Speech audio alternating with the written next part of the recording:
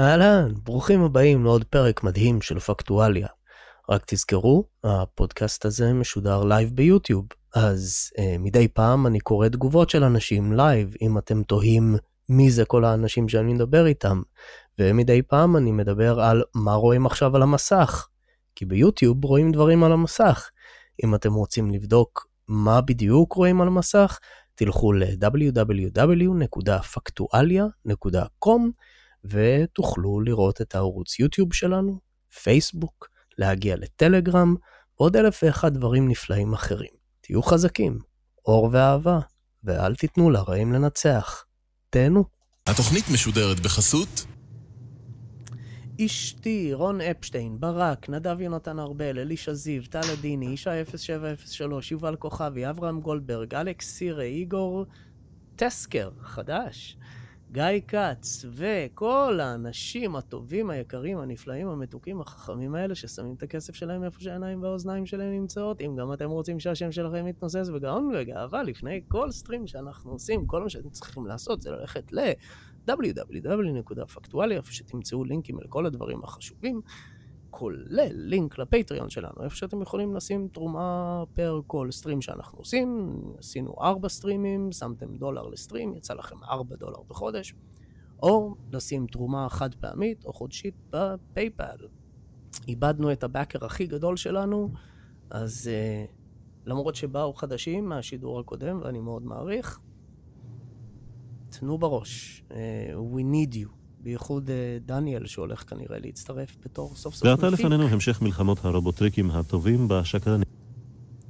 בשקרניקים הרעים. אוקיי. טוב. כשאני מביא אנשים חדשים, אז אני תמיד טורח לשאול איפה הם יושבים על המפה הפוליטית. פחות או יותר, שאנשים ידעו איפה, כשמדברים על נושאים שהם בסופו של דבר פוליטיים. אז אם נגיד יש לנו כאן את הנולן צ'ארט הזה, ליברלים, פרוגרסיביים, שמרנים, טוטליטריים, לאן להעביר את הכוכב הצהוב שלך? את הכוכב הצהוב שלי, אתה לא תאהב את התשובה, אני כבר אומר לך. אני מניח שאתה איפשהו כאן עם נועם חומסקי או משהו. סליחה. לא, אתה לא תאהב את התשובה שלי, אבל אני אגיד לך בדיוק, תשאיר אותו באמצע. תשאיר אותו באמצע ואני גם אנמק ברשותך. אוקיי. כן. מכיוון שהיום אני מדבר על דרך רוחנית, נקרא לזה ככה, של הפאלון גונג, כן? אז זו דרך שאין לה שום הקשר פוליטי. כלומר, אתה יכול, אחרי זה אתה תרצה תשאל מה שתרצה בהקשר הזה, אבל אתה יכול לבחור באיזו דרך שתרצה. העקרונות הם מה שמנחים את החיים של האדם, זה לא מקושר בשום צורה לפוליטיקה, ולכן לי יש עמדות פוליטיות, אבל אם אני אגיד אותן, זה יצבע את כל ההתייחסות שלי בהמשך באותו הצבע, ולכן אני מעדיף שתשאיר את הכוכב הצהוב באמצע, מכיוון שכל מתרגל של פאלון גונג או פאלון דאפה, בוחר כראות עיניו. אוקיי. חופש אמיתי. אוקיי, אני לא, אמרתי לך אני אגיד לך מה נעשה. מה שנעשה זה ככה, אחרי שאני אסיים את השידור, אלן פי 30, אחרי שאני אסיים את השידור, אתה תגיד לי ואני אספר לפטרונים שלי, אז רק הפטרונים ידעו איפה באמת אתה נמצא. אין בעיה, עשינו עסק. אבל דרך הטלפון שלא תקליט אותי בחשאי, כן? גם שם אתה יכול, גם שם אתה יכול. אני עדיין בקטע של ה-CIA, עזוב. טוב, אז הנה הקטע של ה-CIA. הכנתי סרטון, ואני אשים אחר כך לינק. אז זה יתחיל ברצינות כדי לתת קצת רקע על הרדיפה של המתרגלים של פאלון גונג בסין. שנייה, זה סרטון שאתה הכנת רק שאני אבין. כן, אני עשיתי מש כזה מכל מיני דברים שמצאתי אונליין. אז החלק הראשון הוא רציני, הוא מכתבה בנושא ווידאו שצולם במצלמה נסתרת באחד מהמחנות חינוך מחדש, quote unquote. ואחר כך זה כל הדברים האחרים. אני כן אשים גם לינק לדוקיומנטרי שמוציא את ישראל מאוד טוב, ואחד מהאנשים האהובים עליי בפוליטיקה הישראלית, דוקטור אלדר, שכמובן... אלדד אתה מתכוון. כן, כן. אז כן, הוא באמת, כאילו בכלל, יש שם פשוט כמה ישראלים, אולי נדבר על זה. אז אני אשים לינק לדוקיומנטרי הזה, שאני חושב שאנשים חייבים לראות, חייבים, אבל לפני זה אני רוצה ככה לשים באיזשהו מסגרת את מה שאנחנו הולכים לדבר עליו, למרות שאנחנו ננסה להתחיל כמה שיותר, דווקא לא לדבר על הרדיפה, נגיע לרדיפה בסוף, כי חלק קריטי כדי להבין, אבל אני כן רוצה שאנשים יקבלו, שפשוט יבינו מה זה פאלון גונג, ממישהו שאשכרה עושה פאלון גונג, כי תכף אתה תראה מה הם יראו אם הם יחפשו פאלון גונג אונליין. תכין את עצמך. אז נתחיל ברצינות, ואז זה יעבור לקטעים קצת יותר מרגיזים. A sobbing wife mourns her husband. רגע, אני אעשה את זה בעברית. ננסה... זה היה אמור להיות בעברית כבר, לא יודע למה זה קפץ חזרה. היברו, אוקיי. Final moments after he was left in a vegetative state and shackled to his hospital bed following his alleged torture in a Chinese labor camp. He's one of thousands imprisoned for their beliefs. Some left emaciated, others with rotted and blistering skin, allegedly tortured and beaten. Now, Fox 11 is being taken inside those Chinese labor camps with undercover footage never seen before, revealing what life is like for political prisoners, filmed by those willing to risk everything. In 1999, the Chinese government ordered the eradication of the spiritual meditation practice known as Falun Gong, calling it a heretic organization that threatens social stability. 我们要也听党的话，又要团结一致，又要共同努力。国家的原则命令，坚持无神论，批判法轮功的社论，坚定共产主义理想信念。 The government began arresting and imprisoning hundreds of thousands of Falun Gong practitioners and shipped them to labor camps where they were set to be re-educated. This was the scene in Tiananmen Square in 2001 as the Chinese government arrested hundreds of Falun Gong supporters. Yifei Wang was there with her sister that day. They were holding signs in support of Falun Gong. Both were arrested, separated, and imprisoned. Her sister, Kafei, never made it out. After 4 months spent in a Chinese labor camp, her family was told Kafei died of a heart attack. But after seeing her condition at the hospital, they allege she was tortured to death. 王，你把尸体给我们正常出殡呢。 不是你刚才说这些，刚才你说就想开尸体和其他，我可以说，如果你说不是迫害致死，你说这些证据，你就说15年。尸体和其他我可以说，如果你说不是迫害致死，你说这些证据，你就说15年。 Ming Yu is a friend of the family. He was also imprisoned for supporting Falun Gong. Yu tells Fox 11 he was able to shoot this undercover video at a labor camp he was imprisoned at by bribing a guard. He also filmed this video of a Falun Gong practitioner who he says was severely injured by guards at the camp. You can see he's shackled to his bed and underweight with lesions on his skin. He says he filmed this video of a dying man on his hospital bed. This is what he looked like before his incarceration for supporting Falun Gong. Yu says he was beaten and tortured in captivity. He died in a vegetative state, shackled to his bed. Here in Los Angeles, local Falun Gong practitioners rallied to call for the end of the persecution, some of them holding photos of those who are dead or imprisoned at the hands of the Chinese government.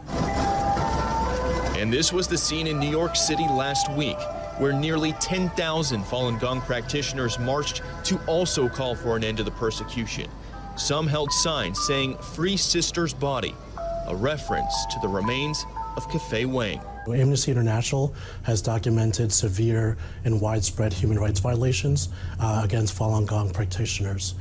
We have documented cases of torture, inhumane practices, lack of freedom of expression. אוקיי, עד כאן היה החלק הרציני, ואני רק אגיד, זה חתיכה מאוד קטנה מכל הכתבה.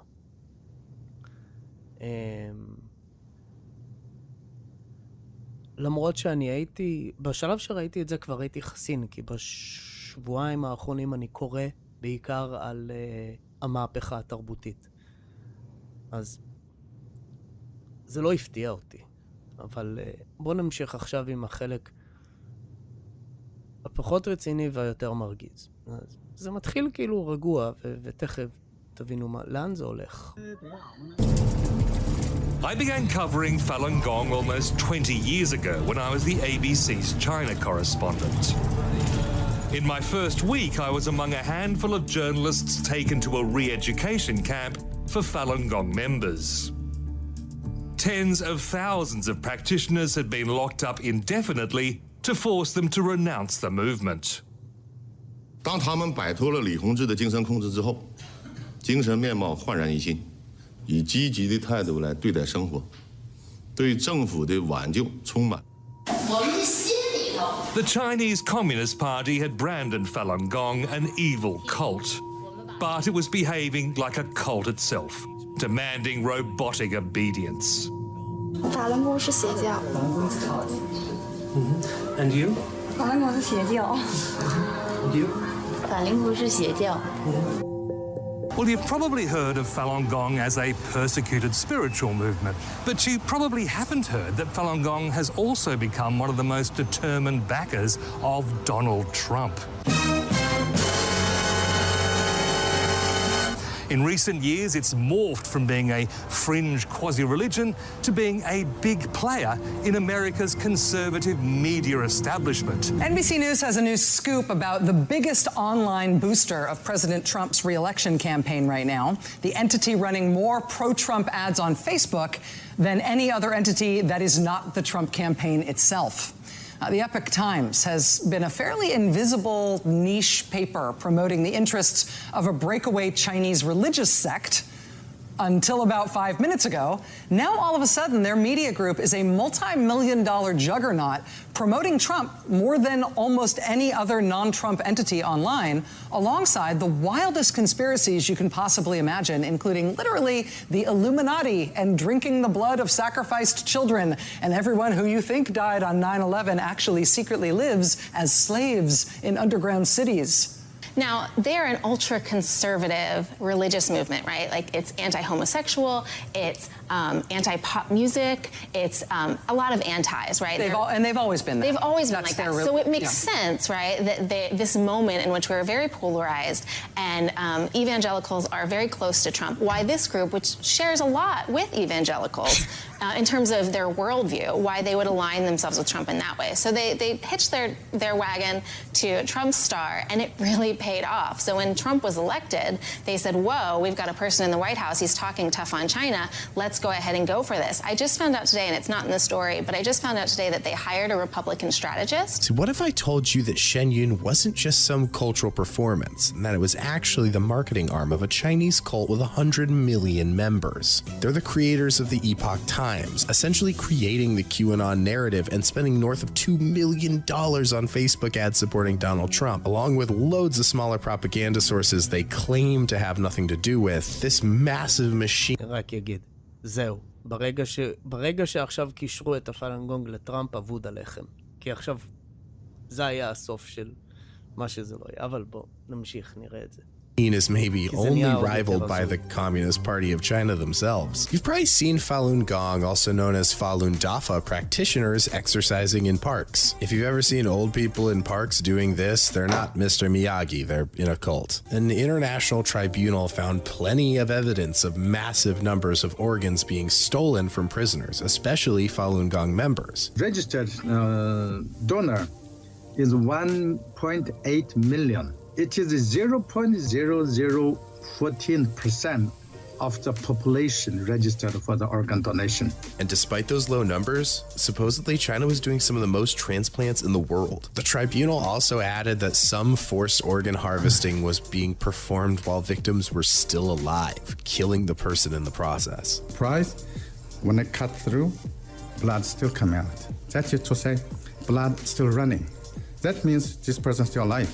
So since its members are subject to this treatment, trying to stop the Communist Party of China is the dream of Falun Gong. Well, I'd like to believe them. I'd like to believe that documentary. I'd like to believe the tribunal. I'd like to believe all of it. But almost all this information is exactly Falun Gong's narrative, a narrative that they back up with their dangerous media outlets. Dangerous media outlets. I'm not even sure if the doc I mentioned earlier, posted by the tribunal to their YouTube, is even real because it's so over the top. A lot of Falun Gong's findings are backed up by Amnesty International. Dating back to the 60s, Amnesty International has had a heavy connection with the CIA and other global intelligence groups. Amnesty International has a bit of a spotty history, including having a workplace so toxic with bullying, racism, and sexism that 2 of their employees committed suicide and named the job in their suicide notes, which is not great for, a human rights group. But this is who Falun Gong has verifying the vast majority of their claims. Because of their ties to Amnesty International, many people claim that Falun Gong is funded by the CIA. Falun Gong is funded by the CIA.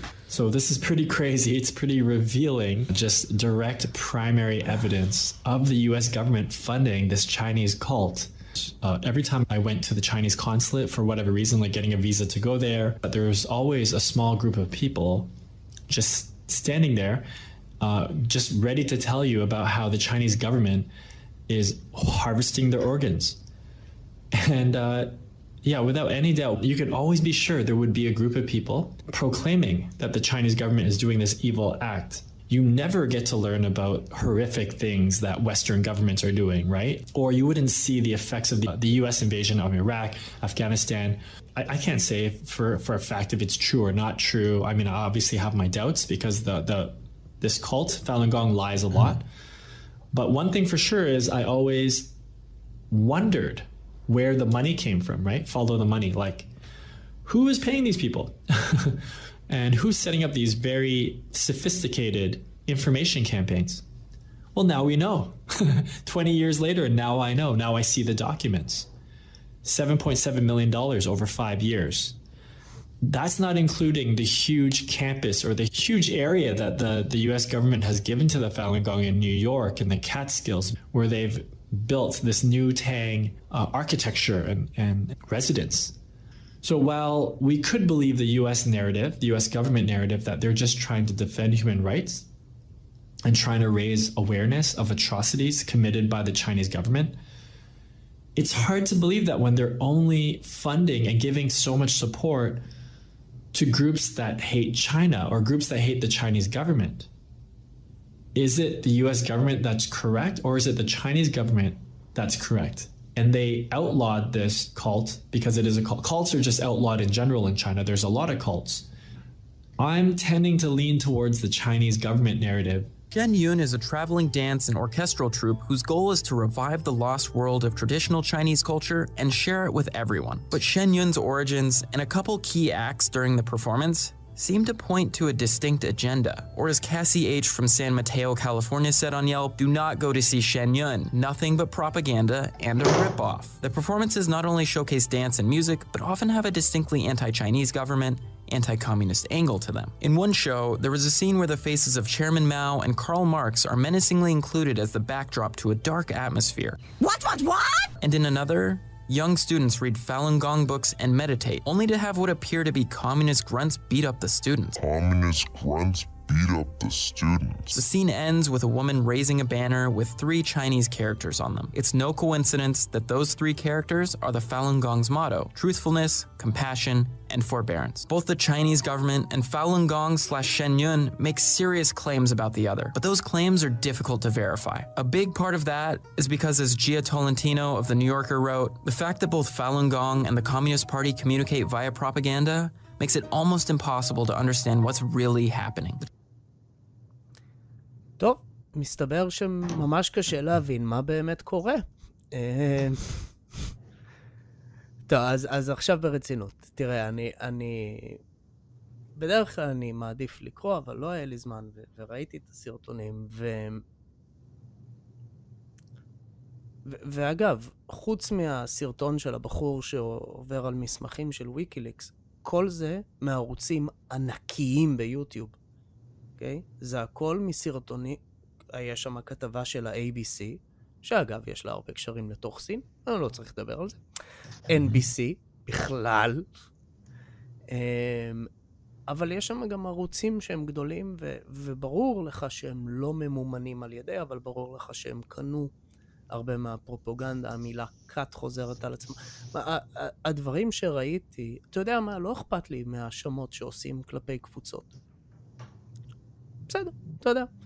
בייחוד מישהו כמוני, שאני מאוד סקפטי בכל הדברים, ואני אומר, בסדר, נעזוב אותי מהטייצ'י שלך, או מהדברים המוזרים, לא מעניין אותי. אבל מה שהדהים אותי, זה כמות העדויות וההוכחות שיש לרדיפה של הפאלון גונג, היא מפחידה. אנשים צריכים להבין, אתה יכול להזמין מראש איבר בסין, אין כזה דבר. אתה לא יכול בשום מקום בעולם להגיד, אני צריך לב, אוקיי, עוד שבועיים אנחנו נכין. ואנחנו יודעים מאיפה זה בא. ויש רופאים שערכו, העניין הזה כאילו אין לי בעיה עם אנשים שמבקרים את הפאלון גונג, אני לא יודע שום דבר, היום תספר לנו על זה קצת, אבל לקחת את זה כדי לרחוץ את הדם מהידיים של הסינים, של הקומוניסטים.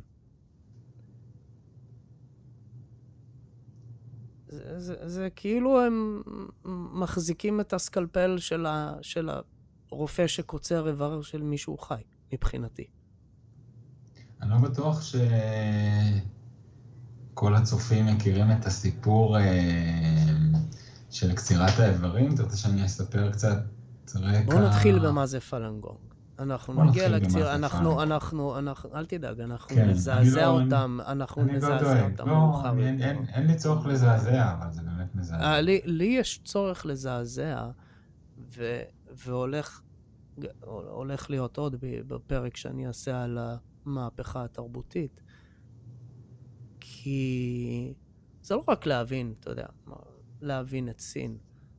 זה גם להבין העולם אומר, לא נשכח, לא תהיה שואה שוב, כל מיני כאלה. הכל חרטה. הכל זיון מוח. זה הכל בבלע. מה השאלה, ג'וני?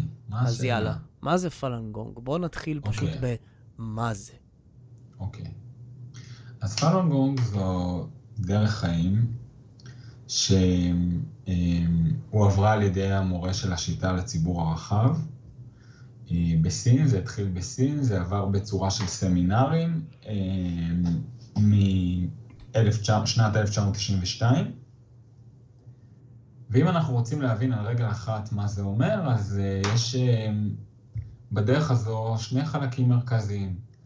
החלק הראשון זה הנושא של התרגול, 5 תרגילים מדיטטיביים, 4 תרגילים בעמידה, תרגילי אנרגיה מאוד שקטים, ותרגיל 5 תרגיל מדיטציה. והחלק השני זה החלק שנקרא טיפוח, שזה איזושהי עבודה פנימית של המתרגל באופן קבוע, עם 3 עקרונות מנחים, שבסינית זה ג'ן שנרן, ובעברית הפירוש הכי קרוב לזה זה אמת, חמלה וסובלנות. אז אם אני ככה מתרגם את זה בצורה קצת פשטנית, אז זה אומר להיות אדם ישר, להגיד אמת, לחפש את האמת, להיות רגיש לאחרים, להיות סבלני, מאופק וכו'. הדרך הזו בסין הפכה להיות תוך כמה שנים מאוד מאוד פופולרית, תרגלו אותה מיליוני בני אדם בפארקים, והיא גם קיבלה המון פרסים על האפקט שהיה לזה לציבור, על האפקט הבריאותי, הנפשי, הרבה סיפורים של אנשים שהתחילו להתחשב מאוד בסביבה שלהם, יש סיפורים גם מאוד פשוטים, כפרי שפתאום חצי שנה תיקן גשר בכפר שלו, כי הוא... באמת אלפי סיפורים כאלה, ובסך הכל השיטה מאוד השתרשה בסין. ובשלב מסוים, שוב, כדי שנוכל לדבר על עוד נושאים, אז אני מקצר פה, בשלב מסוים המשטר הסיני בדק כמה מתרגלים של פאלון גונג יש בסין, והוא העריך בתוך סקר שהוא עשה שיש בין 70 ל-100 מיליון מתרגלים בסין, ומאותו הרגע זה העלה את חמתו של יושב ראש המפלגה הקומוניסטית בזמנו ג'יאנג זמין, והוא התחיל לרקום תוכנית שהמטרה שלה להכחיד את השיטה. עכשיו, איך אתה מכחיד שיטה שמבוססת כל כך חזק בחברה הסינית? אז הוא הגדיר 3 עקרונות מנחים לרדיפה הזו. זה להרוס את השם שלהם, לרושש אותם כלכלית, כלומר לקחת מהם כל מה שיש להם, להשמיד אותם פיזית.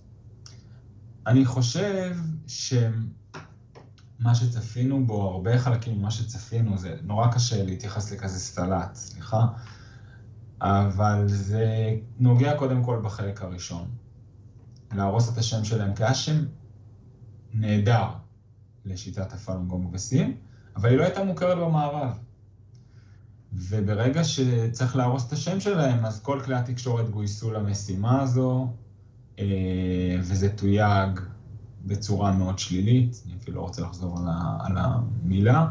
אגב, שווה להגיד שהמפלגה הסינית בעצמה, המפלגה הסינית עצמה בהתחלה endorsed it, יותר מזה, היו הרבה... נכון, היא עודדה, נכון, היא עודדה את זה בהתחלה, ואחרי זה הפכה את תורה, נכון, אבל... עכשיו, כשאומרים, מתייגים את הפאלון גונג בצורה שלילית, אז צריך להבין שבסין זו הייתה דמוניזציה איומה ונוראה, כלומר, דיברו על אנשים שלא יודע מה, אוכלים תינוקות, אין לזה גבול, אני לא רוצה אפילו לחזור על זה, אבל באמת, מיטב הדה-הומניזציה ודמוניזציה שעשו לאוכלוסיות אחרות בהיסטוריה, ובעצם מה שקרה, לחשוב על זה רגע בצורה מאוד בסיסית, כשהתחיל המסע תעמולה, הפרופגנדה האכזרי הזה, שתייג את הפאלון גונג בצורה שלילית, הרבה מתרגלים גם שנרדפו, ברחו למערב, וגם ביקשו עזרה למעשה. וכשהמערב סיקר בהתחלה, בטח בשנים הראשונות, את הנושא, אז כל מה שהיה לו ככלי שהוא יכול להישען עליו, כלי תקשורת סיני. זה מה שהיה נגיש, ולכן הרבה דברים משם אומצו ומתרגלים ברחבי העולם, זה קצת קרב של דוד מול גוליית, אבל מתרגלים ברחבי העולם הקימו מרכזי מידע של מתנדבים שעושים את עבודתם רק מתוך רצון לתת מידע אמיתי על מה שקורה שם, ובעצם מרכזי מידע האלה הם אחד המקורות היחידים שיש בשביל לתת מקור אמין על הרדיפה שמתרחשת ועל כל ההכפשה שעוברים המתרגלים קודם כל בסין, ובמידה מסוימת גם ברחבי העולם. כן, אני יודע שאגב, אז זה הולך ככה, הבנתי, אני ספציפית ראיתי משהו לגבי אינדונזיה, כי אינדונזיה חפצה בעיקרה של סין, כמובן, כי הם ספונסרים בגדול, אבל שמה הם עדיין דמוקרטיה. אז הם לא יכולים to pull communism on them, כן? הם לא יכולים... אז הם מחוץ לחוק, כאילו הם... זה בסדר, לא עושים להם כלום, אבל הם מחוץ לחוק.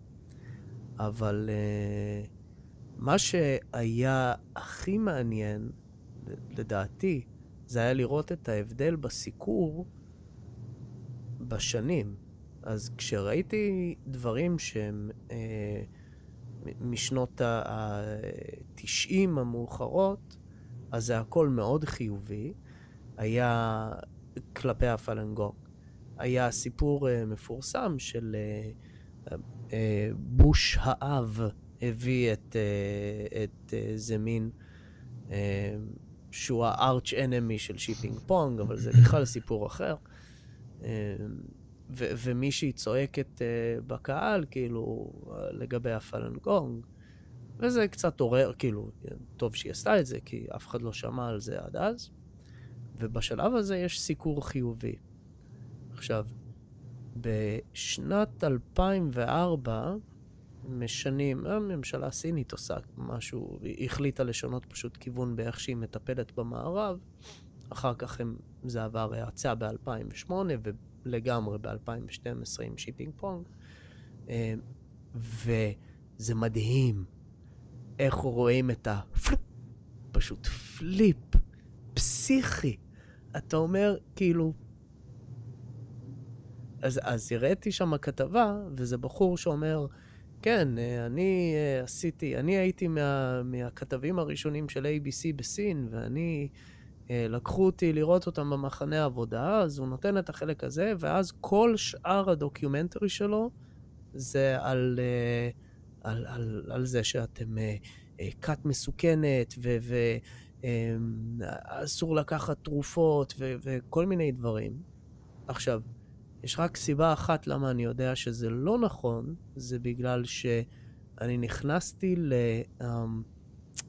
לפורום שלכם, באנגלית, ומישהו שאל על זה, ושם אמרו לו, לא, אתה חייב לקחת את התרופות. אוקיי, בסדר, משהו כאן, הבנתי, I get where this going, ושוב, אני תמיד מזכיר לאנשים, כשאנחנו מדברים על הנושא של סין, לזכור את זה, לראות את זה מתוך עיניים ישראליות. כי בתור ישראלים יחסית קל לנו לזהות פרופוגנדה. אחד הדברים שהתחלתי איתם, זה באמת בישראל, בגלל הקצירת איברים, ואנחנו כן נדבר על זה, יש בישראל חוק שאסור ללכת לעשות השתלות במדינות שבהם יש סיכוי שהאיברים נקצרים מאנשים. בעצם, כן, תמשיך. כן. לא, דבר. בעצם ישראל היא מקרה, לדעתי, די ייחודי לטובה בנושא של קצירת האיברים, אבל קודם כל אני אתן איזשהו רקע מאוד בסיסי למה זה אומר קצירת האיברים מתרגלי פאלון גונג. למעשה ביולי 1999 התחילה הרדיפה של השיטה וניסיון להכחיד אותה, גם על ידי תעמולה תקשורתית רחבת היקף וגם על ידי רדיפה פיזית, שהעדויות והעינויים שמתרגלים עברו פשוט מחריד, לא יודע איך לתאר את זה, אין דרך לתאר את זה. אבל אחד הגילויים המרעישים שהתחיל בהתחלה כסימן שאלה כבד, זה היה חשד שהמשטר הסיני בשנים הראשונות משתמש במיליוני המתרגלים, לא יודע את המספר המדויק, כן? אף אחד לא יודע. אז לצורך העניין במיליוני המתרגלים, או מאות אלפי המתרגלים, או הכמות שהם הצליחו לעצור, של מתרגלי הפאלון גונג במחנות העבודה, כבנק איברים חי. והיו סדרה של סיבות למה אנשים חשדו בזה. גם הייתה עדות של אשתו של רופא שעשה את זה ונשבר, וגם מתרגלים אמרו שמצד אחד עינו אותם, מצד שני עשו להם בדיקות רפואיות. אבל הדבר הכי פשוט היה שבאתרי האינטרנט של המשטר הסיני פשוט היה פרסום גלוי לעין כל של כל איבר שאתה צריך, הזמינות שלו והסכום בדולרים שעליך לשלם. וזה היה מטריד קצת, במיוחד בהתחשב בזה שתרבותית בסין לא הייתה תפיסה של תרומת איברים. כלומר, אנשים לא תורמים איברים, לא חותמים כרטיס אדי, שום דבר. וסין הפכה בשנת 2000 להיות מספר 2 בעולם אחרי ארצות הברית בתרומות איברים. אז למה הנקודה של ישראל היא קצת חריגה? מכיוון ששני דוקטורים חקרו בנפרד, הגיעו לזה בצורה מקרית. אחד זה מי שציינת, דוקטור אריה אלדד, שהוא עוסק ברפואת עור, הוא שמע שבסין יש איזושהי טכניקה מיוחדת להשתלת עור לנפגעי כוויות, שוב, אני לא שולט בפרטים, אבל מעל 90%, והוא נסע לסין, נפגש עם קולגה סיני, והוא אמר לו, איך אתם עושים את זה? ידוע שאי אפשר להקפיא עור, כלומר, מה הטכניקה שלכם? והוא מספר, שהוא סיפר את זה גם, יש את פרוטוקול בכנסת, בוועדה שעסקה בנושא, הוא מספר שבלי למצמץ, אותו קולגה אמר לו, יש לנו כאן מחנה עם אנשים, ובכל רגע נתון, אם אנחנו צריכים, אנחנו מוצאים את הבן אדם, פושטים את עורו. וכמובן שדוקטור אלדד הזדעזע עד עמקי נשמתו, וחשב שחייבים לעשות בזה, עם זה משהו. במקביל, פרופסור יעקב לוי, מנהל מחלקת השתלות לב בשיבא תל השומר, גם נתקל במקרה מאוד תמוה, שמטופל שלו אמר לו שהוא טס בעוד שבועיים לקבל השתלת לב בסין. לקבל לב חדש בסין, אז הפרופסור שאל אותו, איך אתה יכול לדעת מראש שמישהו ימות בעוד שבועיים? זה לא... ופרופסור לוי, אני חייב להגיד, הוא הפך להיות אחד הקולות הבולטים בעולם, בצורה מאוד עקבית ונחושה, אל מול קצירת האיברים בכפייה ממתרגלי הפאלון גונג בסין, והוא ביחד עם אלדד ועוד כמה חברי כנסת, גם מימין וגם משמאל, זה באמת אקט לא פוליטי לחלוטין, אקט אנושי, עשו תיקון חוק בשנת 2008, שבעצם מונע מאנשים לקבל מימון מקופות חולים, אם הם עושים למדינות שלא ברור ממקור האיבר, כשזה חובן, כל הפרוטוקול גם מעיד על זה, זה חובן לחלוטין למה שמתרחש בסין. יש כל כך הרבה עדויות וכל כך הרבה מומחים שעוסקים בזה, שאני יכול לדבר רק על זה שעתיים שלמות, אבל לצורך העניין, זה אני חושב הנושא המחריד ביותר, שיצא משם, ובשנת 2016, רק בשביל לתת עוד כמה, לפחות עוד שתי דוגמאות לאמינות, בשנת 2016 בית הנבחרים האמריקני הוציא את החלטה 343, החלטה של פה אחד שמגנה את קצירת האיברים ממתרגלי הפאלון גונג בסין ומייסרי מצפון אחרים. ובשנת, אם אני לא טועה, 2018, בית דין בלונדון, חקר גם את הנושא הזה, טריבונל בלונדון, ומצא, פסק בצורה דומה, הוא גם פסק שכל מי שמשתף פעולה עם סין מבחינתו שותף לפשע, זה היה עוד צעד. אגב, ואף אחד מהם לא, ספציפית הטריבונל הזה, טריבונל, נשתמש במילה, סבבה.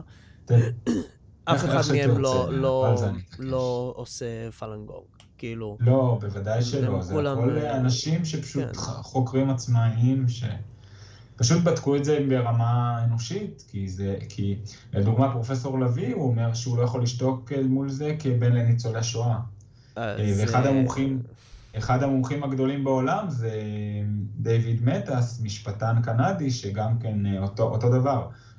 יהודי, הוא הביא בעבר פושע נאצי לדין, והוא אמר שמבחינתו זו צורת רשע חדשה בעולם, ולשתוק מול זה, זה לא ללמוד את לקחי השואה. זה שימוש חוזר. זה בתור יהודי לראות את זה? כן. שוב, לא לראות את זה שזה קורה, בטח שלא אצל קומוניסטים, זה קומוניסטים. ושוב, אני עכשיו בעיקר חוקר וקורא על המהפכה התרבותית. אני אתחיל את השידור הבא עם סיפור ספציפית של מישהי. טוב, ליטרלי, לאנשים האלה אין אלוהים. זה נכון. אז, אגב, שנייה, פי 30 פה שואל, הורגים בשבילו או שמשאירים אותם בחיים? אז הורגים, אבל, אוקיי, אז לאיברים יש, ושוב, זה יהיה באחד יכול להיות שזה בדוקיומנטרי שאני אשים, יכול להיות שלא, אבל יש פרק זמן מסוים שבו אתה יכול להשתיל איבר אחרי שמישהו מת, אחרי שהוצאת אותו מגוף של מישהו, לא משנה אם הוא מת או חי. לפי העדויות, וכאן יש פחות evidence, זה יותר עדויות, מביאים את האנשים האלה מהמחנות, אל בית החולים. בבית חולים יש מספר אנשים שמחכים להשתלה, אלה מחכים לכליה, אלה מחכים לכבד, אלה מחכים ללב, אלה מחכים לריאות. פותחים אותם, לוקחים את כל האיברים, כל איבר הולך למחלקה המתאימה, ואת הגופה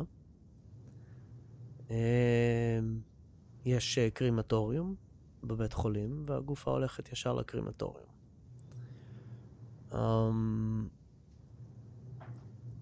וזה הטכניקה. ואתה לא יכול להיות חי בלי אור, כאילו. אז do the math. באמת, אתה יודע, שוב, עברתי סניטציה קצת מכל לקרוא על המהפכה התרבותית, אבל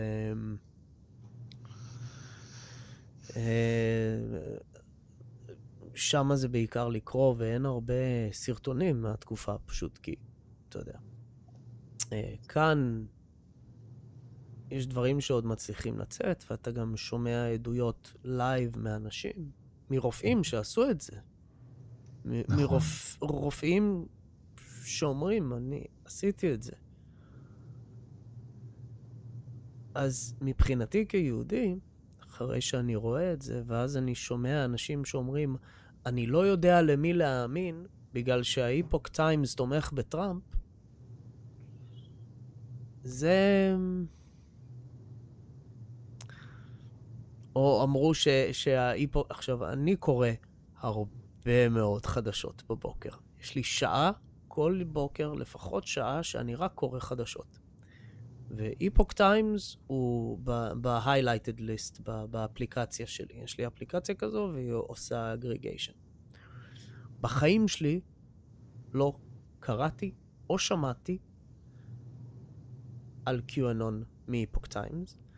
יש ערוץ קשור, אני לא יודע עד כמה, שנקרא NTD, ויש להם China in Focus ביוטיוב, שאני צופה המון עם מישהי שהיא סינית, והשם משפחה שלה זה מאיר. אני עדיין לא בטוח איך זה קרה. זה טיפני מאייר. מאייר זה מאיר, אני לא יודע, באיזושהי הזדמנות אני אגלה. קטונתי, כן. ושם בכלל לא... כאילו, זה לא עניינים שעולים, הם מדברים על סין. יש את China in Focus, יש את China Uncensored ו-America Uncovered, שזה אותו בחור, זה קריס צ'אפל, שזה משעשע, זה קצת פחות רציני, אז אין לי מאוד מאוד כוח לראות, אבל אף פעם לא שמעתי, ראיתי, כאילו ההפך היה לו אפילו... פרקים שהם היו לא לרוחי כל כך, בגלל שיש איזשהו גבול מסוים שמעבר לביקורת על טראמפ, אני אומר, אוקיי, טוב, בסדר, we got the point. אבל זה לא משנה מה חושבים על הערוצים האלה שקשורים ישירות או בעקיפין לפאלון גונג, גם אם כן וגם אם לא, זה לא משנה, אתה לא יכול...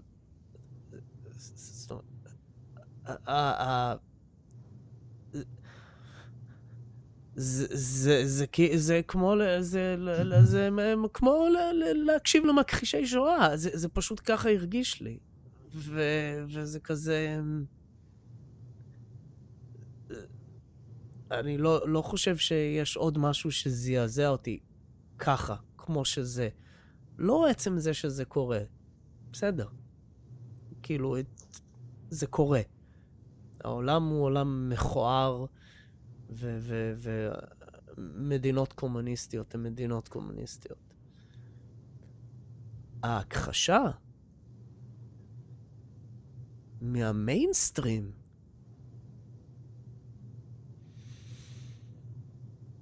אני לא יודע בכלל איך... זה קשה למי שחי את זה. למתרגלים עצמם, ועוד יותר מילי שחי בישראל ויש לי את החופש שלי, אז זה קשה, אני חושב, לכאלה שנרדפו ונחלצו בדרכים לא דרכים ומגיעים למערב. נכון, אבל מצד שני צריך... מתרגלים מתמידים בלפרסם את המידע ולפנות לפרלמנטים וממשלות וליצור סרטונים. אחד הסרטונים העוצמתיים שאני צפיתי בו לאחרונה היה מכתב ממסנג'יה,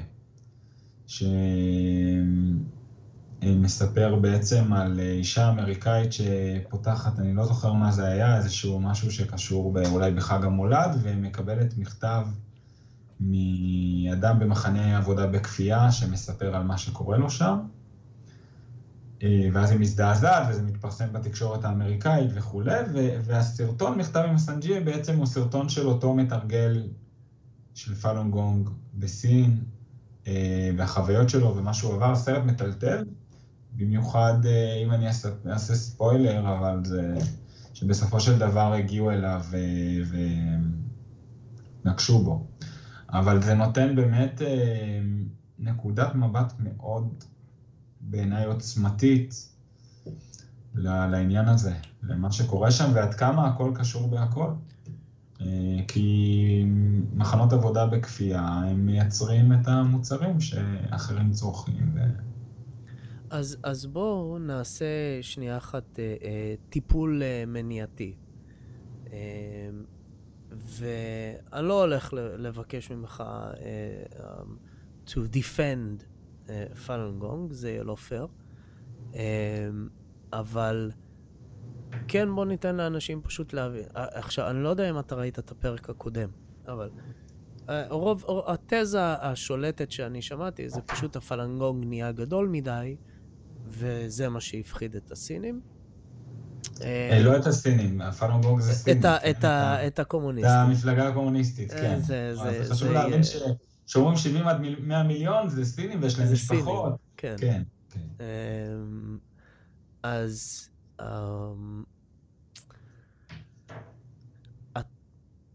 ההיסטוריה של סין רבויה בכל מיני קבוצות סודיות כאלה, שיש להם קטע של מרשל ארטס, וכמובן צ'י קונג קשור, הגיע במקור ממרשל ארטס, ושיש להם איזשהו אספקט רוחני, בייחוד אם זה קשור לטאו או לבודהיזם. אני חושב שאתם יותר קשורים לבודהיזם? אני לא בטוח. אתה תגיד לי אחר כך. אז אני עושה מיינדפולנס, ורק לא מזמן גיליתי שבכלל מיינדפולנס זה בודהיזם. כן, זה בודהיזם. אוקיי. אז מסתבר, כן. אתה מוזמן לבוא לתרגל איתי כשתהיה בארץ, דרך אגב. מתי אני אהיה בארץ? אני לא יודע. כשתהיה? לא חייבתי אותך בזמן. יש לי הרגשה שייקח איזה קצת זמן עד שאני אבוא. הזמנה פתוחה? כן. הזמנה פתוחה, כן. אוקיי, אז מה כן? אז פה, התיאוריה שלי זה שפשוט כששליט סיני רואה שיש קבוצה שיש לה אספקטים כאלה, וזה מחזיר אותנו ללוטוס הלבן ומרד הבוקסרים וכל מיני... שאלה נהדרת, שאלה מעולה, כי היא עולה הרבה... דרך אגב, בקרב מומחים, חלק מהמומחים, מיעוט של מומחים שעוסק בסין, ובאמת המומחים האלה יש להם נתיב מאוד מוגבל, כי אם הם אומרים משהו לא יהיה על המפלגה הקומוניסטית, אז בעצם אין להם גישה לסין, ואז זה קצת מקשה על המחקר שלהם. היה אדם כזה, היה פרופסור כזה בארץ, שעסק בנושא של האויגורים, ונחסם, לא זוכר, 8 שנים מסין. אז בכל מקרה, אבל מה שאני רוצה להגיד זה שזה פשוט תולדה של הפרופגנדה. כלומר, וזה בדיעבד, למה אני מתכוון? כמו שציינת בהתחלה ובצדק, במשך כמה שנים המשטר הסיני עצמו קידם, ופאלון גונג זכו בהרבה פרסים, והיה בעצם, זו דרך חיים שהושרשה מאוד בצורה מאוד הרמונית עם החברה הסינית. לא סתם זה משך מיליוני בני אדם, אנשים תרגלו, חיו לפי אמת, חמלה וסובלנות, התחברו לערכים שהם ערכי מסורת בתרבות הסינית הקדומה לקומוניזם, לפני שנעשו שטיפות המוח החל מ-49, אולי גם קצת קודם, וזה היה בהתאמה מלאה לחברה, אתה חי בחברה, אתה איפה שאתה רוצה, אתה פשוט נהיה אדם טוב יותר, אתה לא הולך שום מקום, אפילו לא מנזר או משהו כזה, כלום. אתה פשוט חי בחברה, ואתה חי לפי עקרונות של אמת, חמלה וסובלנות, אתה משפר את הבריאות שלך ואת האנרגיה שלך, זה היה טוב לכולם. אבל כשהחליט יושב ראש המפלגה הקומוניסטית להתחיל לרדוף השיטה, אז כל מי שעסק בבניית התעמולה היה צריך לחבר את זה לכל דבר שלילי שמוצאים בהיסטוריה. ועשו את זה בהצטיינות. עכשיו, אם רוצים להבין דרך אגב כלומר, את הפרופגנדה של הרדיפה היטב, צריך לזכור שהייתה קבוצה אחרת, לא בקשר לפאלון גונג בכלל, אלא כלומר, קבוצה אחרת שנרדפה על ידי המשטר הקומוניסטי ב-1989, ואני חושב שכמעט כל מי שיש לו מידע בסיסי ועסק בסין יודע שהסטודנטים בטיאננמן נרדפו בצורה מאוד קשה, טנקים ויש חיה וכו'.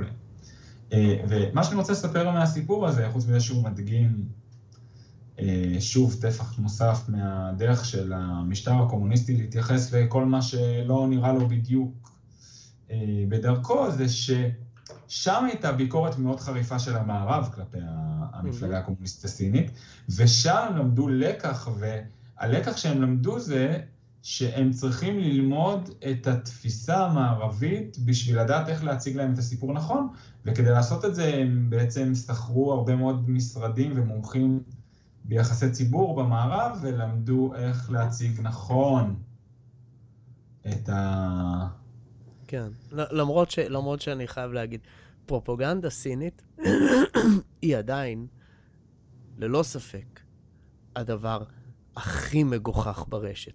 כאילו, אני לא יודע... פרופגנדה קומוניסטית סינית, אני אתעקש, זה לא, אז אתה תראה בזה קטניות ותחנות, אבל תצטרך לקבל את זה. יש, סתם, אני אתן לאנשים דוגמה שיבינו עד כמה זה מגוחך. אז כשהתחיל לצאת הסיפורים על דברים שנשמעים דומה, על האויגרים בשינג'אן, לא בשינג'אן, בשינג'יאנג. שינג'יאנג, כן. אוקיי. כל השמות נגמרים אנג ודנג, זה לא טוב לי. לא בדקתי, זה לא המומחיות שלי. בכל מקרה, אז באו הסינים. עכשיו, מי שלא יודע, אני מניח שכולם יודעים, יש בסין מה שנקרא ה-Great Firewall of China, אוקיי? שזה בעצם, אתה לא יכול לגשת לאינטרנט של העולם החיצון. זה עוד הרבה מכירים, מה שנראה לי הרוב לא מכירים זה את גדוד ה-50 סנט. אז לא, מכירים, אני חושב שסיפרתי להם. מכירים, אוקיי. נראה לי שסיפרתי עליהם. אבל כן, נדבר גם עליהם תכף. אז, ואפילו הגיעו אליי לדף שלי. כי אני לא חובב גדול, אז כשאני מפרסם כל כמה זמן, אני לא יודע איך, אבל הם איכשהו מגיעים, אני מניח שהם פשוט עושים חיפוש, מילות חיפוש וזה. ונכנסתי לספאט מעניין עם לכאורה בחורה, אבל אני לא יודע באמת. וזה כזה, והיא נותנת לי תשובות, ואני אומר, באמת, זה המקסימום שאת צריכה, תתני לי לדבר עם המפקד שלך, כי את לא עושה עבודה טובה במיוחד. איך היא הגיבה? היא הפסיקה להגיב. זה היה הסוף של הדיון. בקיצור, אז עכשיו, חוץ מהחומה, ה-Great Firewall of China, יש ספציפית בשינג'יאנג, הבלאקאוט הוא טוטלי. שם המשטר הטוטליטרי הוא בעצם, הוא הדיסטופיה האולטימטיבית של כל מה שאפשר לדמיין כדיסטופיה טכנולוגית, זה שם.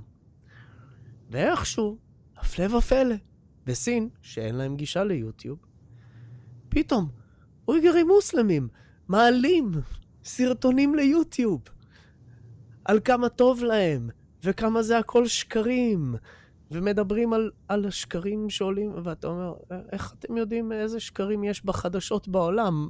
איך לעזאזל אתם מעלים סרטונים ליוטיוב? ואתה רואה שהאנשים האלה, אתה קולט שמי שמדבר, זה אנשים כמו הבחורות האלה שהראינו בסרטון, שאומרות, פאלון גונג זה קאט, פאלון גונג, אתה רואה שהם, וכן, באמת, זה הפרופוגנדה שלכם, סין? אתה רואה את הסבל, כן, זה סבל, זה אנשים שעינו אותם ועושים להם שטיפות מוח, חינוך מחדש שאומץ מהשיטות שהיו נהוגות בגולג, ואחרי זה, לא יודע אם להגיד את המילה שוכלל, אבל זה אכזריות שקשה לגעת בה יותר מדי זמן, כי זה כל כך לא אנושי, שאנחנו נרתעים מזה, לא רוצים לשמוע על זה, ובמידה מסוימת בצדק, אבל אנשים עוברים את זה. זה לחלוטין לא בצדק. אם אתה יהודי, זה לחלוטין לא בצדק. כי אם יש הבטחה אחת שלנו לעולם, הבטחה אחת שאנחנו חייבים להבטיח לעולם, זה כשאנחנו רואים את הדברים האלה קורים, אנחנו אמורים להיות הראשונים. אני מסכים. הכוונה שלי היא אבל אני מבין אותך, כן. אני מבין. זו אכזריות בלתי נתפסת, ואנחנו קשה להכיל אותה. אז שוב, אז אני לא רוצה לעשות את זה כתב הגנה על הפאלון גונג, אני לא הולך להעלות את הטענות שמועלות נגדכם, ועכשיו אתה צריך לעשות נגד. אני כן רוצה הסבר יותר עמוק של מה זה. נתת, אוקיי, יש לנו 5 כאלה, ויש לנו... איך מצטרפים לפאלון גונג? כמה זה עולה? איפה אני מגיש בקשה למועמדות? איך לעזאזל אני מקבל את הכסף מה-CIA? זה הכי חשוב לי. אני רוצה את הכסף של ה-CIA, זה ממש לא כיף. שאני כאן לבד מקבל כסף מפטרונים, ואתה ככה ממומן מה-CIA. לא, אז מה זה דורש? אני מתייחס לכל מה שהעלית. אוקיי, אז שיטה פתוחה לכל מי שרוצה ללמוד. אפשר ללמוד אותה ללא תרומות, ללא כסף. זה החלטה אישית של הבן אדם אם הוא רוצה לתרגל וליישם את עקרונות השיטה בחייו או לא. התרגול נלמד בפארקים, בישראל, ברחבי הארץ, בשאר העולם. יש תמיד עמוד שאפשר לראות אנשי קשר שמתרגלים, לרוב זה אחת לשבוע באיזשהו פארק קרוב לאזור המגורים שלהם, ואתה יכול פשוט להגיע וללמוד את התרגילים, ותרצה להגיע שוב תגיע, לא תרצה אל תגיע, כלומר אף אחד לא... זה חופשי ופתוח לגמרי. זה קאט נורא מוזרה אגב.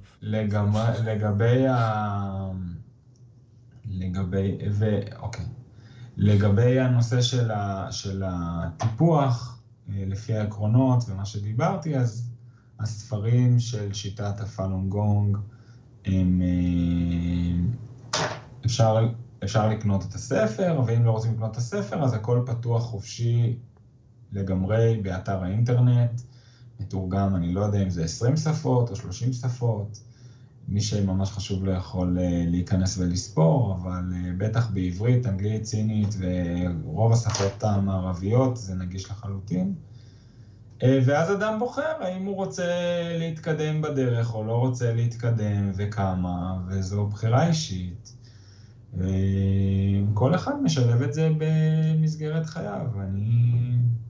איך אתה משלב את זה? איך התחלת בכלל עם זה? איך לעזאזל הגעת לפאלון גונג? אתה אומר הרבה לעזאזל.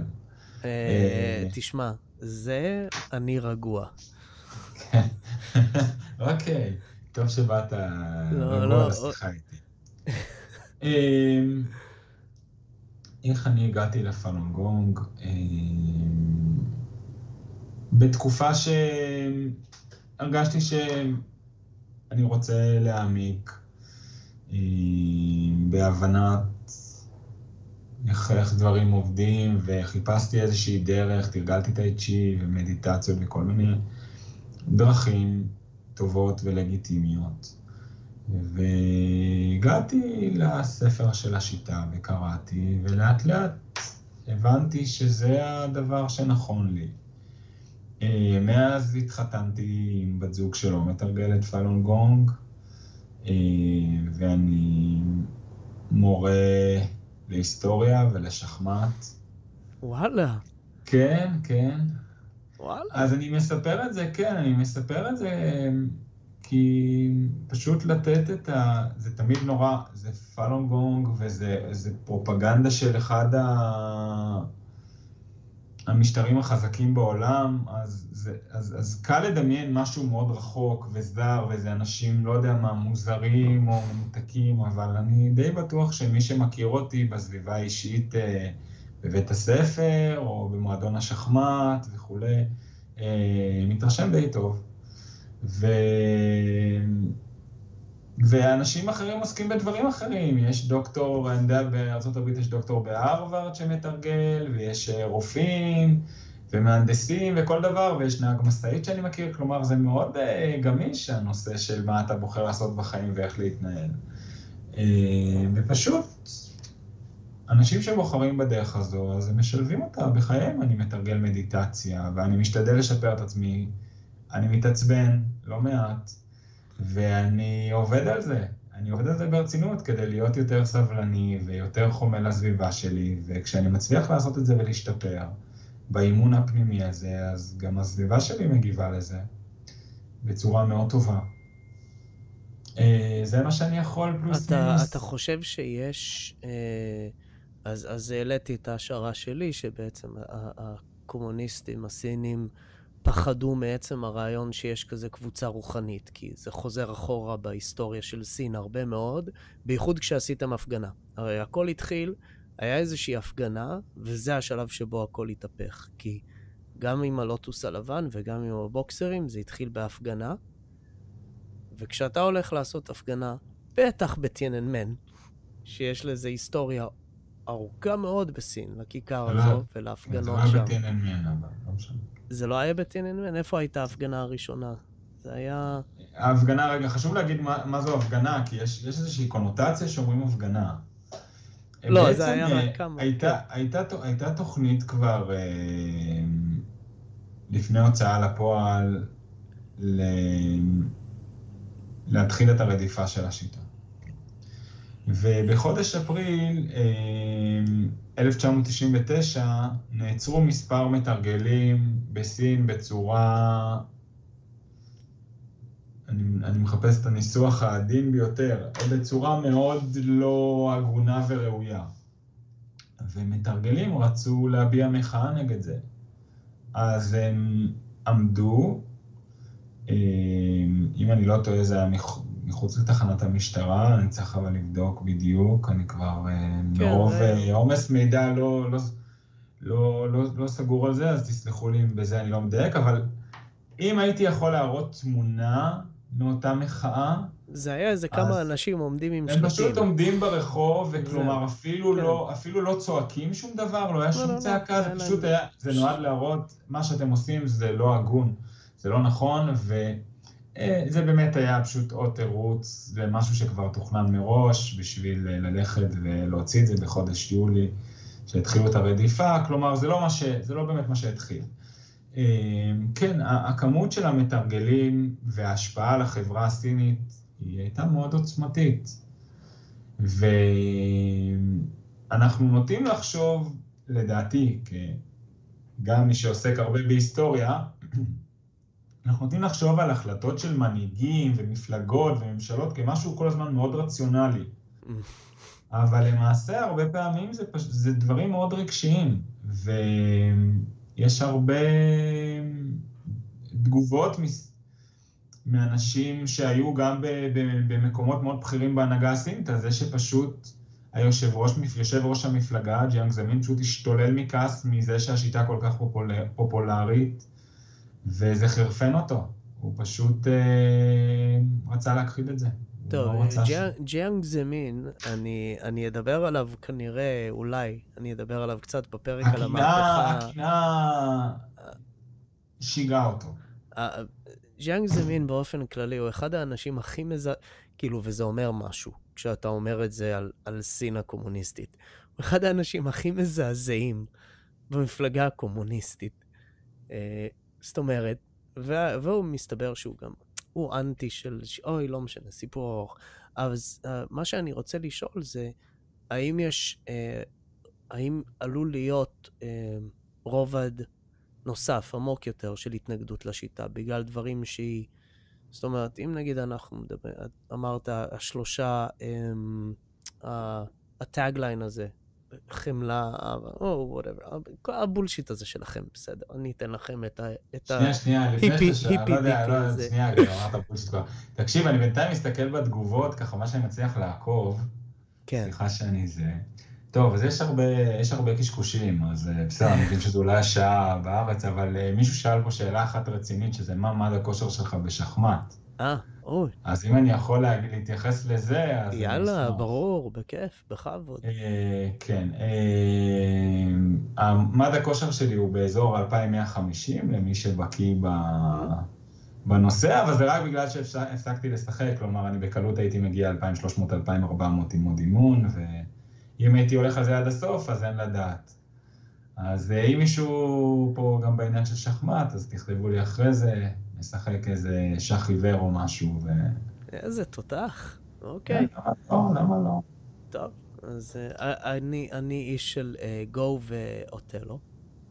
טוב, זה לא חוכמה להגיד אני של גו ולהתחמק בצורה כזו מהשחמט, אבל אני מקבל. קשה לי עם השחמט, כי עכשיו ברצינות, אני הבנתי למה.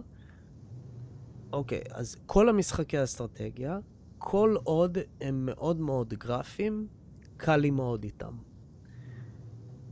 לשח יש לך כלים, ולזה מותר לעשות ככה, והראש שלי לא יכול לדמיין קדימה מספיק. לא עובד על זה, אז שתגיע לארץ, אחרי שנתרגל ביחד מדיטציה, אני אלמד אותך קצת שחמט. זה נכון. הייתי משחק פעם שעות, לא באמת, זה, עכשיו אתה, now you're talking. אתה רואה, פתאום אתה כן מגיע לארץ. אני רק אגיד, פעם הייתי משחק שעות עם החבר הכי טוב שלי בארץ, ואחד האנשים שאני הכי אוהב ביקום הזה.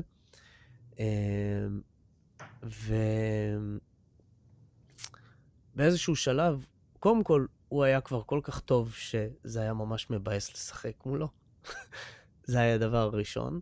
אבל אז מישהו הכיר לי גו.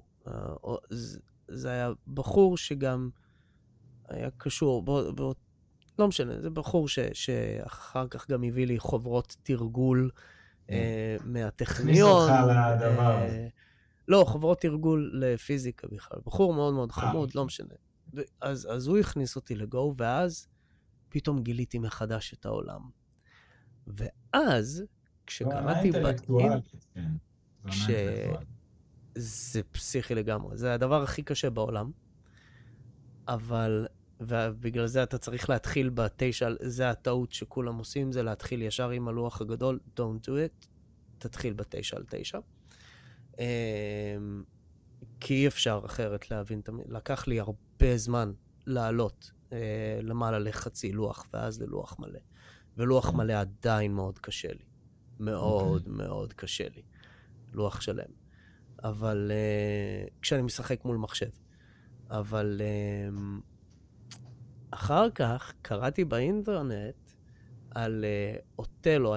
אז היה כתבה עוד לפני אלפא גו, שדיברו על למה לא יהיה תוכנה שתצליח לנצח בן אדם בגו. אבל כן דיברו על אותלו באותו הזמן, שזה מעין dumbed down version של גו. שפיתח איזשהו יפני במאה ה-19. כאילו הוא לקח את המשחק ופשוט הפך אותו ליותר palatable למערביים. והנה הקטע המדהים באותלו. וזה מה שהדליק אותי על... קודם כל הוא הרבה יותר מהיר, כי גו אתה... אין ספיד גו. אני יכול להגיד לך לגבי זה שאני לא אמור להגיד את זה כשחקן שחמט, כן? אבל ככה כדי לחזק את המקום שלך, אני יכול לספר לך שאלוף העולם השני בשחמט, עמנואל לסקר, ששלט הכי הרבה שנים במשחק, 27 שנים, אני לא טועה, אלוף עולם. הוא שיחק גם גו, והוא טען שגו משחק אסטרטגיה מתוחכם יותר. אז אפשר לישון על זה, תגיד, אז כן, אז זה ככה, עכשיו, מתי הולכים לישון? אז אתה יודע, אני אצלי 9:15, לי... אני מבין. אני שנייה אחת יחזור לשאלה, אני רק אסיים. אז אותלו הוא אחד המשחקים היחידים שיש להם perfect play. זאת אומרת שאתה יכול, לא סטטיסטית, אלא אתה יכול לדעת בוודאות בכל נקודה של המשחק, כמה כלים אתה תנצח יותר, אם אתה תשים את הכלי שלך בנקודה מסוימת. וזה משהו שאין בשום משחק אחר. וואו.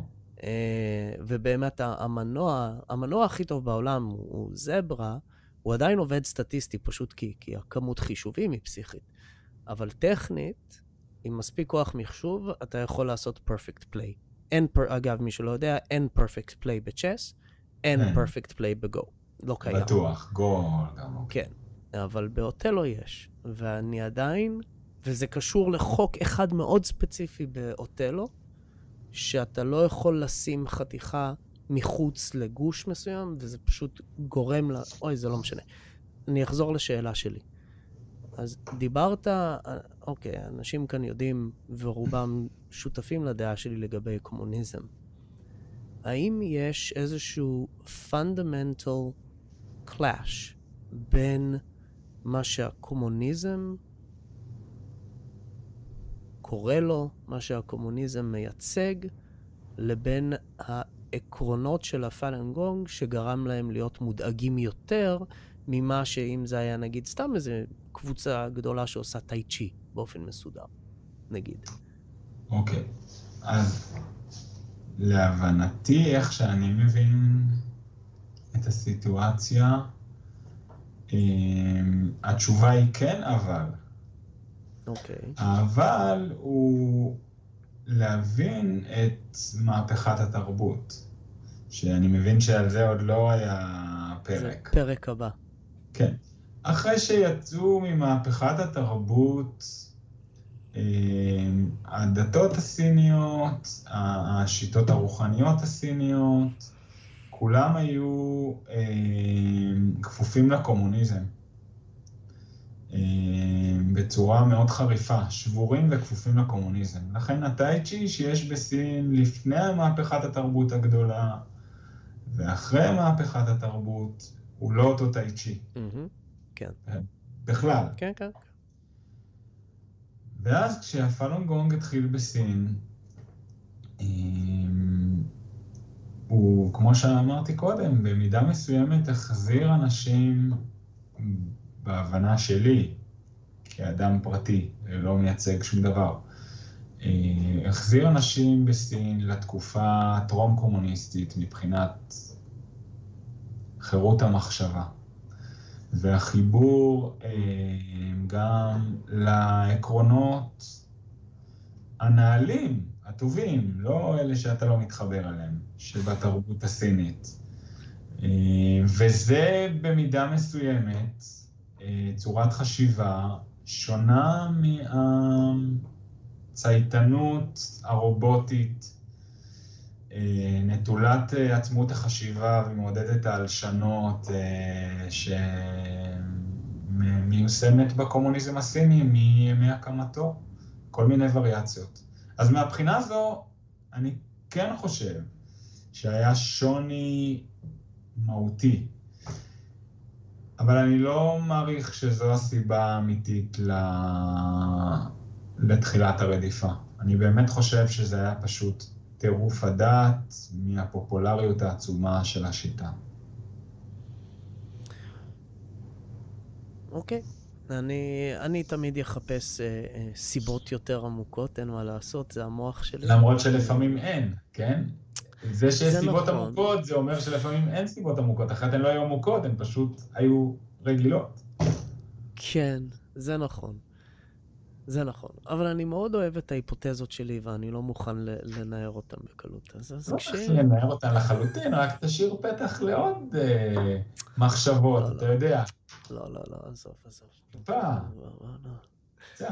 אני לא כאן כדי להיות פתוח לרעיונות של אחרים, אחרים כאן כדי להיות פתוחים לרעיונות שלי. הבנתי. מעניין עכשיו איפה אתה היית ממקם בפוליטיקה שם מהדיקטטורה ועד...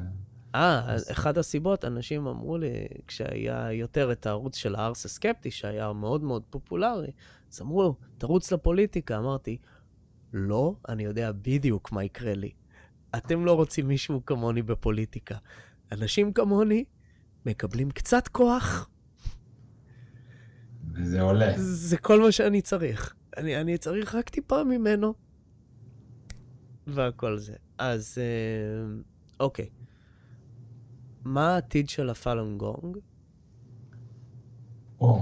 זו שאלה מעניינת, מכיוון שגם עתידנים לא באמת יודעים את העתיד, נכון?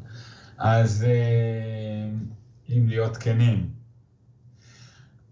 אני חושב שמה שמאוד מעניין בכל הנושא של הפאלון גונג, הרדיפה בסין על ידי המשטר הקומוניסטי וכו', זה שקשה למצוא, אני לא חושב שאפשר למצוא,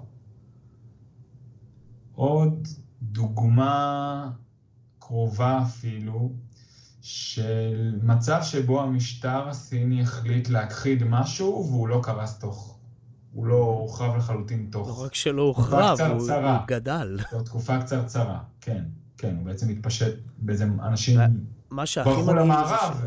לא רק זה, יש אנשים עדיין בסין שמוכנים להסתכל, שזה... לחלוטין, ולכן אני חושב שדבר אחד כבר אפשר להגיד מכל המערכה המאוד אכזרית ופסיכופתית הזו שמנהלת המפלגה הקומוניסטית, השלטון הקומוניסטי הסיני מול הפאלון גונג, והוא שזה כאן להישאר.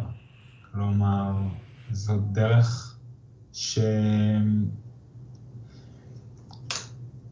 מתרגלים בכל העולם נשארו נאמנים, שוב, אני כמובן מדבר על המסה הקריטית, אני לא יודע בקצוות, אבל נשארו נאמנים לדרך שלהם. אין באמת מקרים שמתרגל הלך לנקוט באלימות אל מול האכזריות הבלתי נתפסת של הקומוניסטים הסינים. ואני חושב יש מי שיראה בזה אולי איזשהו סוג של נאיביות, אבל אני חושב שזה כן הדגמה מאוד איכותית וגבוהה לחוזק של רוח אנושית. ואני חוזה עתיד של תקווה בסיפור של הפאלון גונג, ואני חוזה שיום אחד מקווה וחוזה. מתרגלים בסין יוכלו להשיל מעליהם את שלשלאות הברזל האכזריות של הקומוניזם הסיני ולחזור לחיות באופן טבעי כמו שאמורים לחיות. אני אגיד לך, אמן ואמן. אגב, אז אתה יודע, אמרת את זה, אנחנו נסיים עוד מעט, אל תדאג, אני יודע שעייף ואתה מאוחר, זה מה שבאתי להגיד. אתה בתור מורה להיסטוריה, ובטח מישהו שיש לו עניין בסין, אתה מכיר את הסיפור של ג'אנג צ'שין?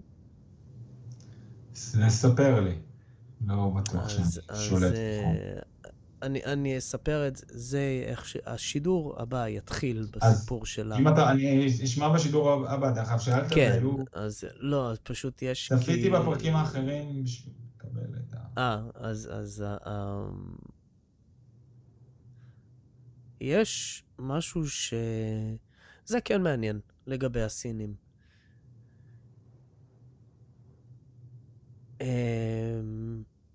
הפאלון גונג ימשיך בסין אם אני מסתכל על מה שקרה במהפכה התרבותית. כי הנה הקטע. המהפכה התרבותית לא הצליחה בתכלס. היא לא הצליחה. היא נכשלה. זה כאילו, זה מטורף, כי אני ידבר על מה עשו שם, ועד כמה רחוק זה הלך. וזה נכשל. לא בגלל שהם לא ניסו מספיק, או אפילו לא בגלל שהם לא היו מתוחכמים מספיק. הסינים פשוט, בשלב מסוים, wouldn't have it. זאת אומרת, מגיע איזשהו שלב שהעיקרים בעצמם, בשיא המהפכה התרבותית, כשהמשמר האדום is all over the place, מפרקים בעצמם את הקומונות שלהם, מפרקים כאילו, הפרויקט של מהו. מפרקים אותו בעצמם, ופשוט חוזרים למה שהם עשו במשך אלפי שנה. חוזרים לשיטה הישנה. השאלה היא, בתכלס, זה מטורף. אני לא יודע עד כמה זה, אבל ימשיך עכשיו עם הדור הצעיר יותר. אני חושב שהמפלגה הקומוניסטית נעשתה תחילת שנות ה-2000 נעשתה הרבה יותר יעילה. אז הדור שעכשיו מגיע, כן, הג'ן זי העכשווי, אני הרבה פחות בטוח לגביו. הסינים האחרים, אני אספר סיפורים של חלק מהאנשים, ספציפית הבחורה הזו. אני אראה את התמונה שלה, אתה יודע מה? דקה, איפה זה? שנייה. אז זאת הבחורה.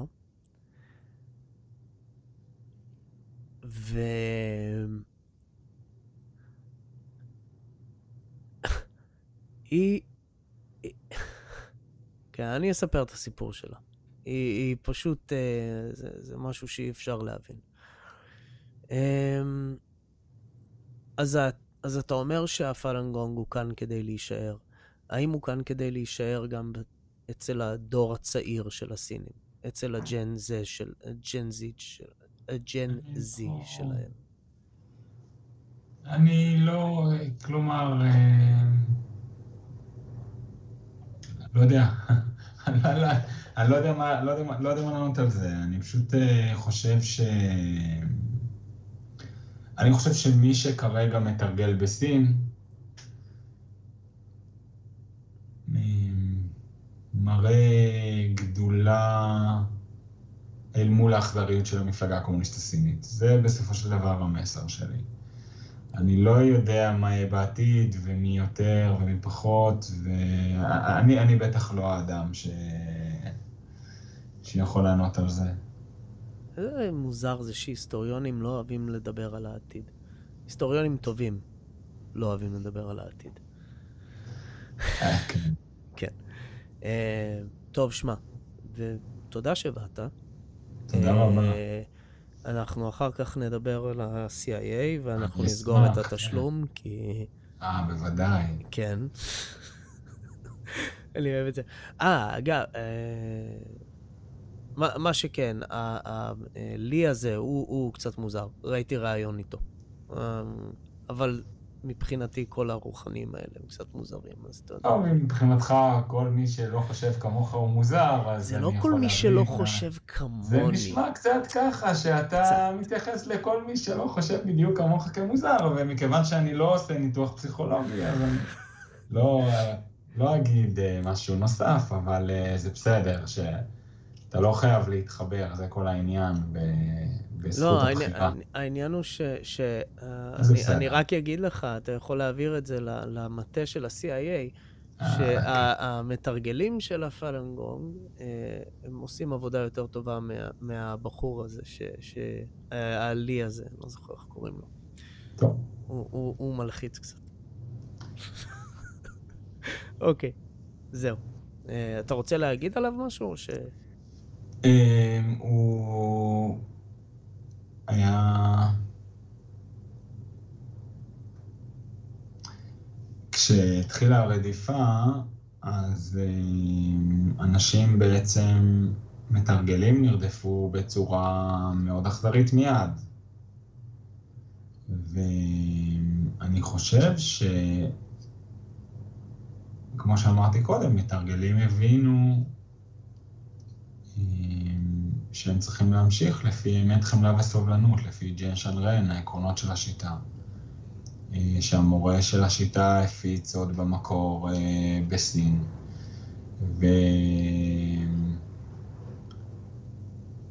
וזה עצום, כלומר, אני לא בטוח שאתה יודע, בלקרוא בחצי שעה מכאן ומכאן, אפשר באמת להבין את העומק וכל העולם הפנימי של זה, אבל זה נוגע במשהו מאוד נכון ומאוד עמוק אצל הבן אדם, ואפשר לראות את זה בקונטרסט, בהתנהגות של המתרגלים שהולכים לפי שיטת הפאלון גונג, אל מול ההתנהגות של הקומוניסטים בסין. טוב, אוקיי, זה וואחד קונטרסט. אגב, איזה סוג מדיטציה רק לפני שמסיימים? כי נגיד, זה כמו המדיטציה שאני עושה, שזה כאילו... לא, זה מדיטציות, עולם של מדיטציה. יש במערב, יש את האיזם הזה, הכל הופך להיות איזם, כי אנחנו רוצים לעשות אחידות להכל. אין איזם במיינדפולנס. אבל זה חכה, תן לזה קצת זמן, זה לא מספיק ותיק בתחום. אבל יש בודהיזם, ובודהיזם זה מערבי, זה לא... כן. אבל לא, לכל מדיטציה יש את האיכות שלה והדרך שלה, וכך זה גם בפאלון גונג. לא, זו מדיטציה מבוססת על נשימה, זה דמיון. שקט, הרבה שקט פנימי. זה לא יעבוד אותי. זה לא ילך, זה בעשה. תוכל לנסות תמיד. אם תבחר, הדבר שאני הכי אוהב במיינדפולנס זה שיש את הקטע הזה שאם יש לך איזושהי מחשבה שעלולה להוציא אותך מריכוז, אתה צריך ההפך, דווקא כן להתמקד בה, לראות איך שהיא מתפוגגת לתוך מה שאת. כן. וזה אחלה, כי זה כל הזמן. באמת, אני מפרגן לך על זה. עכשיו אני בדיוק, אגב, עד שבוע שעבר, אני הייתי רק ב10 דקות ביום, עכשיו אני ב20 דקות. אז I graduated. ועכשיו ברצינות. 2 ילדים, תפקיד בכיר, גם עושה את הפודקאסט. למצוא את 20 דקות האלה ביום זה לא קל.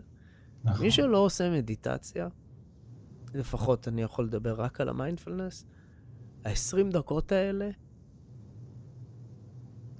ברכה. זה עושה את כל היום הוא אחר. רק איזה, כאילו, קשה למצוא את 20 דקות האלה, אבל טוב, אז אני יכול להמליץ לפחות מהצד שלי, על מיינדפולנס. זה לא שינה לי את החיים או כלום, אבל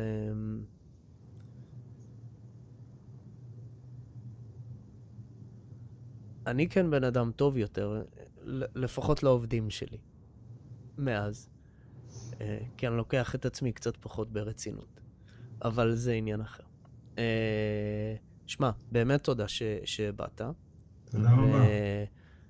היינו צריכים לעשות שידור שלם על שח, נשבע לך, זה היה יכול להיות. מתי שוב, תזמין אותי שוב. אני אזמין אותך שוב. אם אתה רוצה לעשות שידור על שח, בוא'נה, האמת, לעשות שידור על שח זה מעניין. טוב, בוא נשמור משהו גם לשיחה אחרי השידור. כן, אז באמת תודה. תודה לך. אם אנשים רוצים למצוא אותך, אז אנחנו, ניתן להם לינק לפייסבוק שלך או משהו? אפשר, למה לא? אז אני אשים למטה או בפינד פוסט, או שאני אשים את זה בתוך התגובות. אין בעיה. ואם הם רוצים ללמוד על פאלון גונג, אני מניח פשוט לעשות גוגל על פאלון גונג. אפשר לשים קישור לאתר? אז תשים לי קישור ואני אשים אותו. בסדר. ושוב, תודה. תודה רבה. אני מקווה